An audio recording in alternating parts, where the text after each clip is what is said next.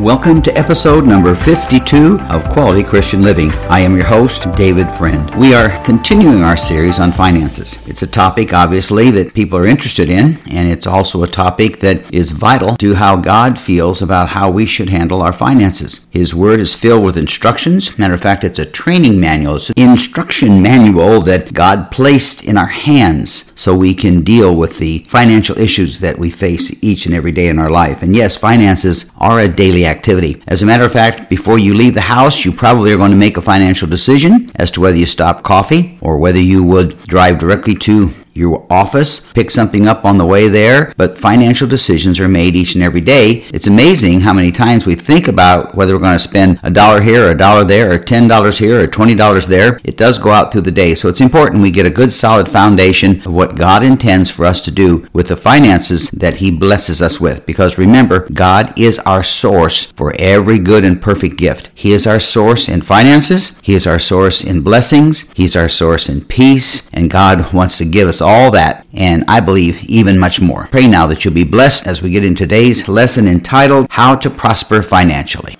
I am thoroughly enjoying these podcasts. I hope that you are also, and I pray that if you know someone who would like to receive some instruction from the Word of God on how to deal with their finances, that you would encourage them to tune into our podcast, because we're going to be talking about this for a long time to come, and I know that God wants to bless every area of our life, and finances is certainly no exception. You know, when we talk about gaining financial wealth, we have questions like, well, how do I get it? And how's it going to come to me? And will I ever become rich or wealthy? And those are the things that sometimes go through our minds. And sometimes we see other people who have been blessed financially and in very large ways, and others who have worked very hard and not received really much of a financial blessing. But we can't wrap up prosperity just in the realm of finances. Prosperity has to do with our entire life. It has to do with how we handle the blessings of the Lord. It has to do with, are we living at peace? Are we content? Are we people who are being helpful to other people? That when we get blessed, do we bless other people? So there's a lot of things to take into consideration when we talk about prosperity. But today we're going to continue our teaching on how to understand the steps that we need to take to become prosperous financially. So let's think about kind of how people got rich. In the old days, when our country first started, we were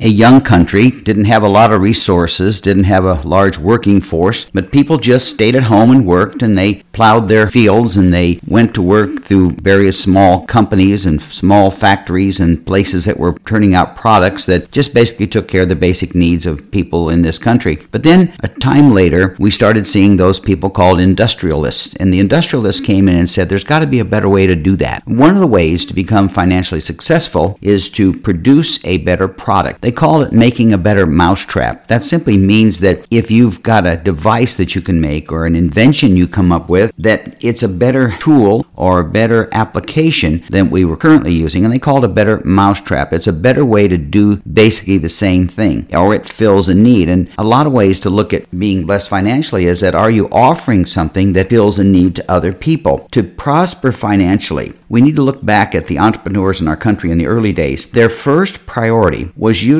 to develop a product or an idea that brought others a blessing. The automobile came that way. They wanted people to be able to get around faster and quicker and more efficiently. The light bulb was created so that we didn't have to sit in the dark or had to burn candles or kerosene, those types of things. So many people who became successful financially in the early days of our country basically brought forth a product that met a need, and the byproduct of that product that they made was they became rich, and many of them then even became wealthy. So I'm not saying you need to go out and do an invention, but I do say this, that if you want to be blessed in your finances, I think we should be doing something that blesses other people. I can remember as a home builder, one of the things I enjoyed about building homes, and yes, I did want to make good money. I wanted to be prosperous. I wanted to be able to bless my family and give more money to the church, and those were all wonderful goals that I had. But I can remember back in the days when I was building homes, and that wasn't all that long ago, I had a real enjoyment when payday came. Now, not for me, but when we had payday and the subcontractors would come to our office to pick up their money for the week. Some wanted cash, others were happy with a check. But however we paid them, it was a very fulfilling feeling in my life because I was meeting a need for other people. We would hire them. They would do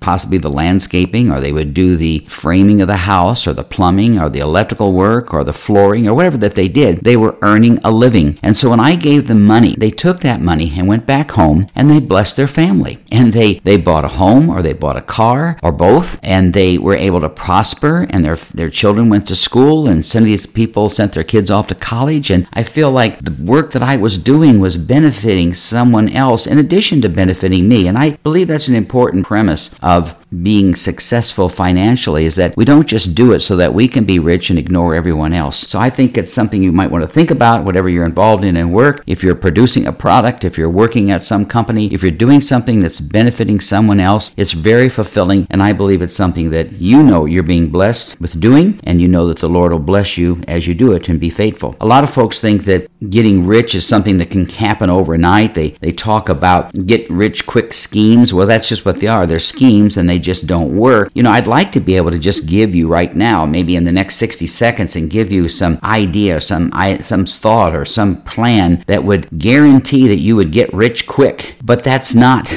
the way it works. As a matter of fact, that's not how God wants it to work, because the Word of God talks about how we should gain wealth. First of all, we need to put God first. We know that. We need to realize that He is our source for every good blessing. We need to keep our life decent and in order. We need to understand that the Bible tells us, and I've used this many times before, that steady plodding brings prosperity. That's a proverb. But hasty speculation brings poverty. So it's important to understand these are steps that we take. The Bible tells us the steps of a righteous man are led of God.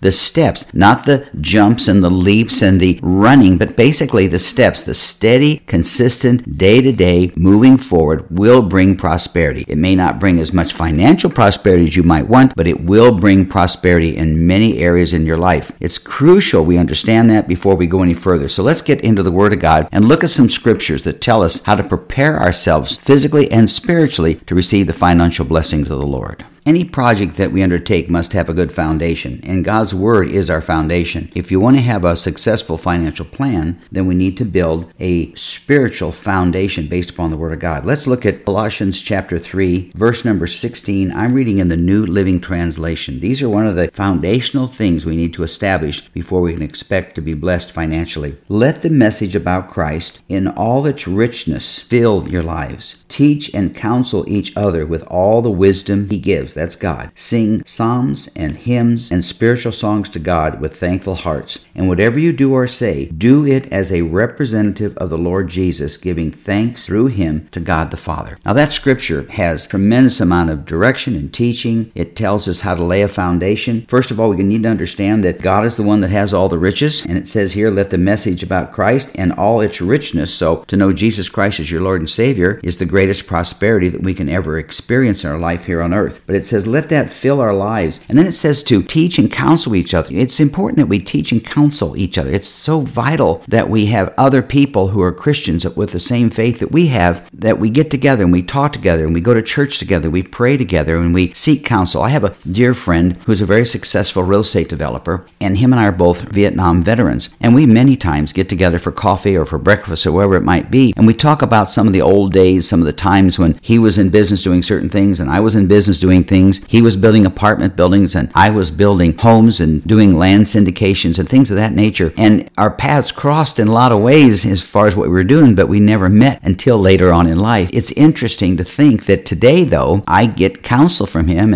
and I think sometimes he thinks that I'm giving him counsel because I have that title called pastor, so therefore I guess I'm supposed to know everything, but I really don't. But I know that I get strength in talking to him, and he gets strength in talking to me, and we both get strength when we lean on God's Word for direction. So it says, teach and counsel each other with all the wisdom that He gives, all the wisdom that God has for us. So prosperity has to start with putting God first and then seeking wisdom. Not just jump in there and start wheeling and dealing, but literally seeking wisdom from God. And then it talks about being thankful and singing songs to the Lord. And whatever you do, listen to that, whatever you do or say, listen to this, do it as a representative of the Lord Jesus, giving thanks through Him to God the Father. So whatever we do, Whatever we do in work, whatever we do in church, whatever we do as a father or as a husband, a parent, what it might be, whatever our life leads us to do, we need to do it as a representative of the Lord Jesus. If we do that, we're going to be on the right path. So there's got to be integrity in our plan for financial success. I've done a couple of sessions on integrity, and there will be more coming up where we talk about the importance of having integrity in our financial plan, understanding that God wants to bless it.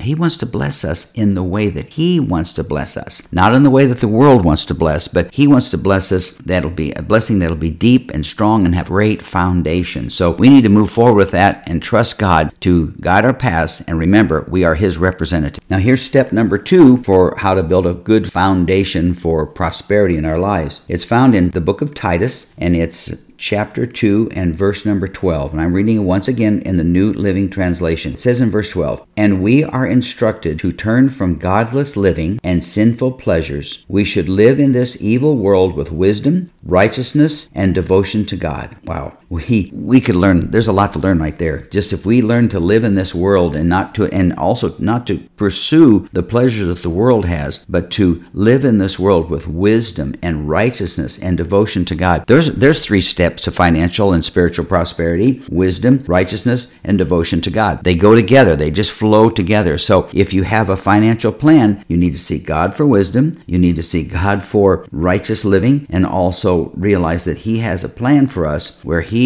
wants to bless and He wants to prosper us, but He's got some guidelines, He's got some rules that we need to follow in order to receive His financial blessing and His instructions and His directions. As a banker for many years, I had customers who would come in and they had great goals to become wealthy, and you could see that that was their number one goal. They weren't serving God. They were not putting their family ahead of their business. They weren't putting their marriage ahead of their business. They had a priority that was all messed up. They didn't have God first, and their wife second, and their family third, and their church attendance as crucial, and then down the road, work and making money. Maybe item number 4 or 5 on their list. They wanted to make money, and the goal of making a lot of money, the number one priority, and many of those people suffered many difficult times in their life. We need to understand that the Word of God once again has another little tip for instructions on how to prosper. It's found in Colossians chapter 2. Just a few words here. Once again, Colossians chapter 2 verse 3. "In Him lie hidden all the treasures of wisdom and knowledge." So if God's got all the wisdom and knowledge, I think we need to seek Him. If He's the one that's got all the answers, we need to seek Him. So I think we'll move on now and kind of give you some steps of how to have a great plan, a successful plan for financial prosperity.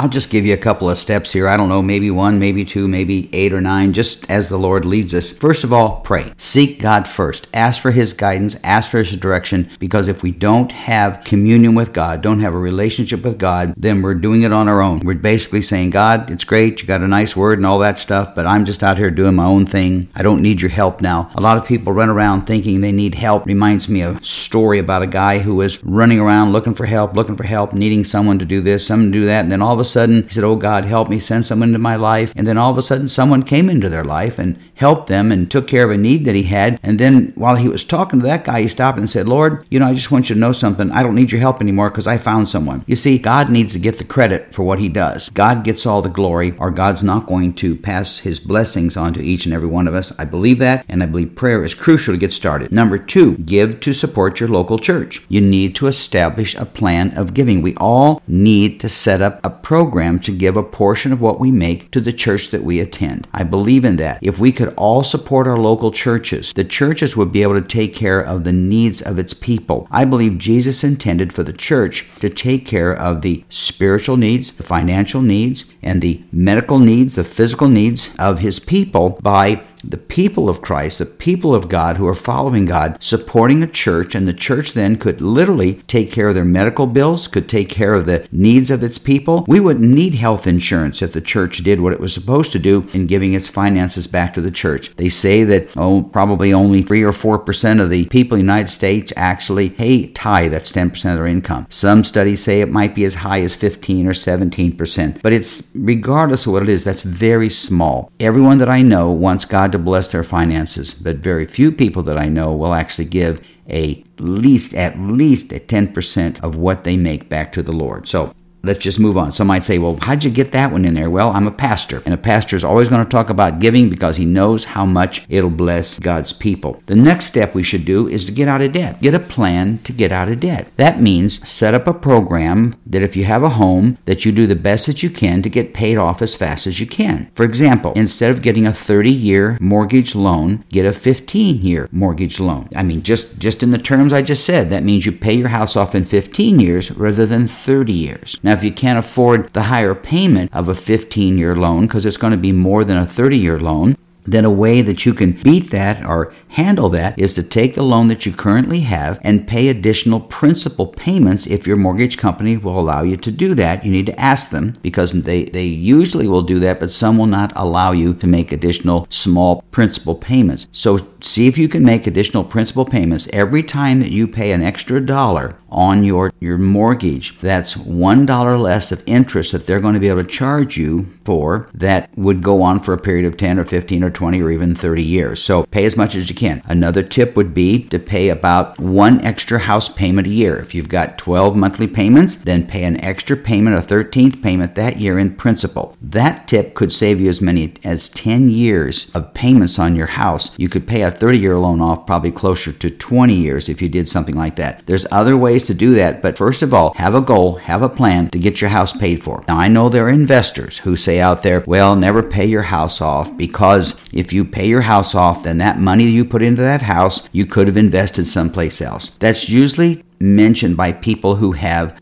a larger amount of money. For example, they don't pay their house off because they're going to put it in the stock market or some other place and take the risk. The risk of investing is something that we really cannot afford early in our life. And so I'm a supporter of steady plotting, which simply means find out a way to get out of debt. Get your debt paid off first. If you're going to invest, then you invest money that you can afford to lose. For example, if you invest $1,000 in some kind of a stock or a bond or something, and it goes down and you lose it, it's not going to affect your lifestyle. It's not going to affect you making your house payment or giving your finances to the church or your family. Be careful how you invest. The number of people that I know who have lost their entire wealth that they had gained up until the age of maybe 60 or 65, where they had maybe hundreds of thousands of dollars or even millions of dollars, can wind up making an investment where they would lose everything overnight. So I'm not an investment counselor. I'm not a broker. I'm not a stockbroker. I'm not a person who owns a fiduciary company relationship. But I am a person who believes in the Word of God, and I believe that steady plotting brings prosperity. And the people today that I know who are comfortable financially were those who decided to get out of debt, get their house paid for, don't continue to increase their debt, save something back every single day as best they can, or at least so much a month out of the money that they were making, give their finances to the church, and then they wind up like my dad did. He was 62 years of age, never made a lot of money in his life, but at 62 years of age, he retired. My mother retired. My dad's house was paid off. He was able to pay cash for any car that he ever needed. He believed in a steady plan of steady plotting. It would bring prosperity, and it did. In the last 20 years of his life, he didn't have to worry about finances. He didn't have any issues with money issues. He didn't have a house payment, and I believe that's a blessing. But remember, seek good professional counsel. And remember, I'm not a counselor in the area of investments. I'm just someone to teach you the Word of God and tell you what I believe are the proper steps to take to become financially successful. All right, another thing we need to do after we get out of debt, or should say, probably should have had this in a little different order, probably need to get a budget going before we worry about getting out of debt. Now, the word budget is a word that a lot of people don't like, but it's one that I truly believe in. It's one that I have told my church. I've said, now how many people out there have a financial budget? And they don't raise their hands because it's kind of a nervous thing to do. I ask them then, how many people here expect the church that you're attending to have a budget? Well, 100% of the people will raise their hand for that. And then I'll say, now everyone close your eyes so no one's looking around. How many people actually have a budget at home that you actually follow and you've set up and you work on it every single week and make sure you stay within that budget? Less than 10% of the people would raise their hands. And when you get right down to the bottom line, there's very few people, I would think it's probably 5% of the people that I have counseled over the last 30 or 40 years in the area of getting out of debt who actually have a budget where they know what it costs them to live on a month-to-month basis. So make that a priority in your finances. This is a simple step. It's an easy step. It's a very basic step, but it's a vital step. And that is to set up an expense account. Make a list of all the things you're spending money on and determine if the income you have coming in is enough to pay for that. Now, I've said this many times before, but I think I need to repeat it right now. Most of the people that I counseled over the last 30 or 40 years, when it came to their finances, were spending anywhere from $300 to $800 more a month than what they were actually making. And then to answer you, how do they do that?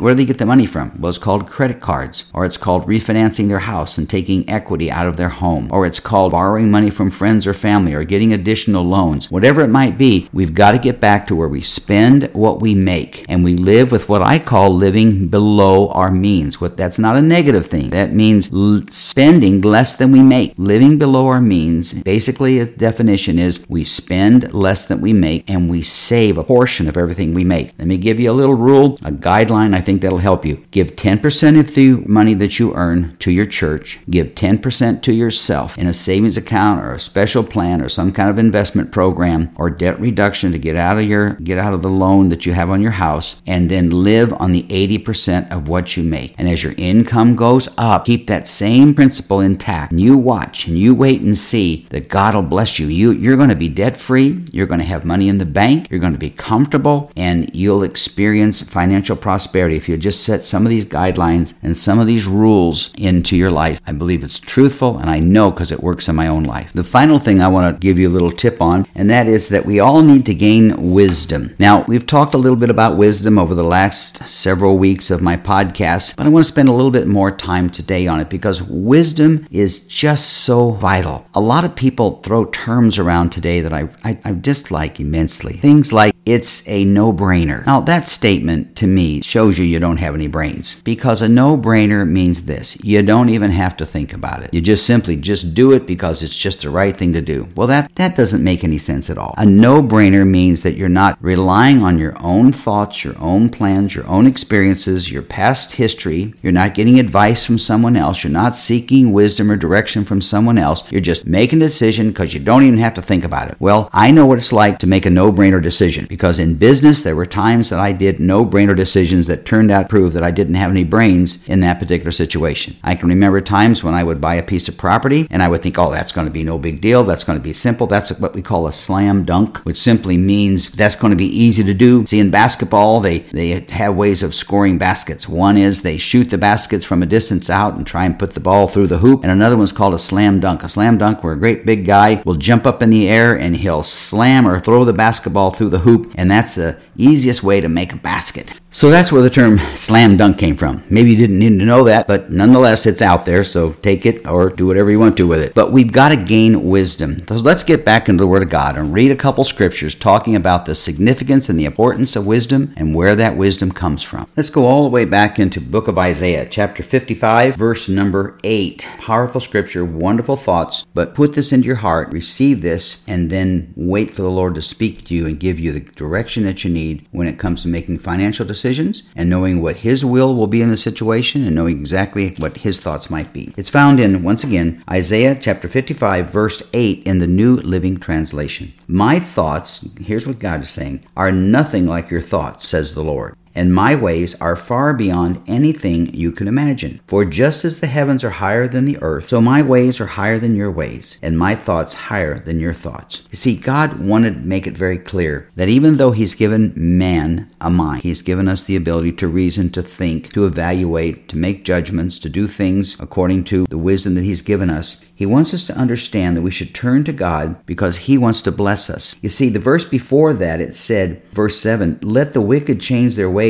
and banish the very thought of doing wrong. Let them turn to the Lord that He may have mercy on them. Yes, turn to our God, for He will forgive generously. We serve a generous God. If we serve a generous God, which the Word tells us that we do, if we receive that generosity in our spirit, then we will receive His generosity of wisdom and His knowledge and His thoughts. So then we can say things like, I went to the Lord for direction. I read the Word of God to see what He would have me to do. I sought counsel from godly people. You see, if we make it consistent, we'll be founded in relying on God's thoughts and His ways and His ability and His strength and His wisdom and His understanding. And when we have that, then we have everything. Matter of fact, some people today refer to it as it's a God thing, and I think they use it a little loosely from time to time. I don't particularly like that statement. What they're saying is it's all about God. It's something that God brought forth. It's something that God made happen, that they were blessed, and it's a God thing. It's something that God did. We need to give God the credit and all the glory for it, and we need to seek His wisdom. We need to seek His thoughts and His understanding and His ways. And when we do that, then we won't make that silly mistake that simply says something like, oh, it's a no-brainer, because no-brainers basically will cause us a lot of grief. I've had several times, like I said earlier, where I've made decisions that was a no-brainer. It turned out to be that way, where I bought property that turned out to be something that was negative, something that was harmful to my finances, something that was harmful to our business, and I really regretted it. But many times the reason I would make a bad decision is because I didn't spend enough time in prayer. I didn't pair enough time financially into it to make sure what the budget was going to be like on that project. I didn't do my due diligence. Remember, due diligence is a course of action that we take to evaluate and determine whether we should do something or not, whether we should make a certain financial decision. So make sure that you understand that wisdom is crucial in this. Matter of fact, since I'm on the topic of due diligence, let's just take a second and talk about that. Today in real estate, there's a lot of people that are out there buying houses, and the real estate market is going up a lot. Prices are surging. It's very common for a person to want to buy a home, say it's $300,000 or $500,000, and unless they make an offer of at least 10% higher than that, say $30,000 or $50,000 or $60,000 higher, they'll have absolutely no chance of buying the home, because there's kind of a frenzy of people buying homes. People that are just out there buying and buying and buying, many times they'll even want to purchase a home without doing an inspection on that home, and that's a big mistake. Because the demand for homes is heavy, people are saying, well, I waive the inspection. I won't require to check things out. I just want to get the house just like it is and take it just like it is, and I'll take all the chances and all the risks. Now, if you've got the financial substance to fix all the potential problems there would be, then maybe that's okay. But bottom line, let's make sure that we do our due diligence. Our due diligence means we check things out, we verify whether you can build what you want to build there, or whether you can improve things you want to improve there, or whether you can repaint the house or not, or whether the sewer is in or not. Those are all things that we do to take steps to verify that what we're purchasing, what we're buying, is a good investment, and it's something that will not come back to us with all kinds of problems. There was a movie made many years ago. It was called The Money Pit, and it was about a young couple who bought, I believe it was their first house, and they just bought the house because it looked so pretty on the outside. They didn't do any due diligence. They didn't check anything else out. They just simply said, well, that's it, let's buy it. And the movie is all about all the problems they had, how the roof was caving in and the floors were falling in and the door would come off the front of the house, and it was just a nightmare. And they called it a money pit because all they were doing is pouring money, more and more money into that house, because they did not do all the due diligence they should have in order to make a proper investment. So our due diligence as Christians, as followers of Christ, is to do all the things that I've talked about. The tips that I've given you were things like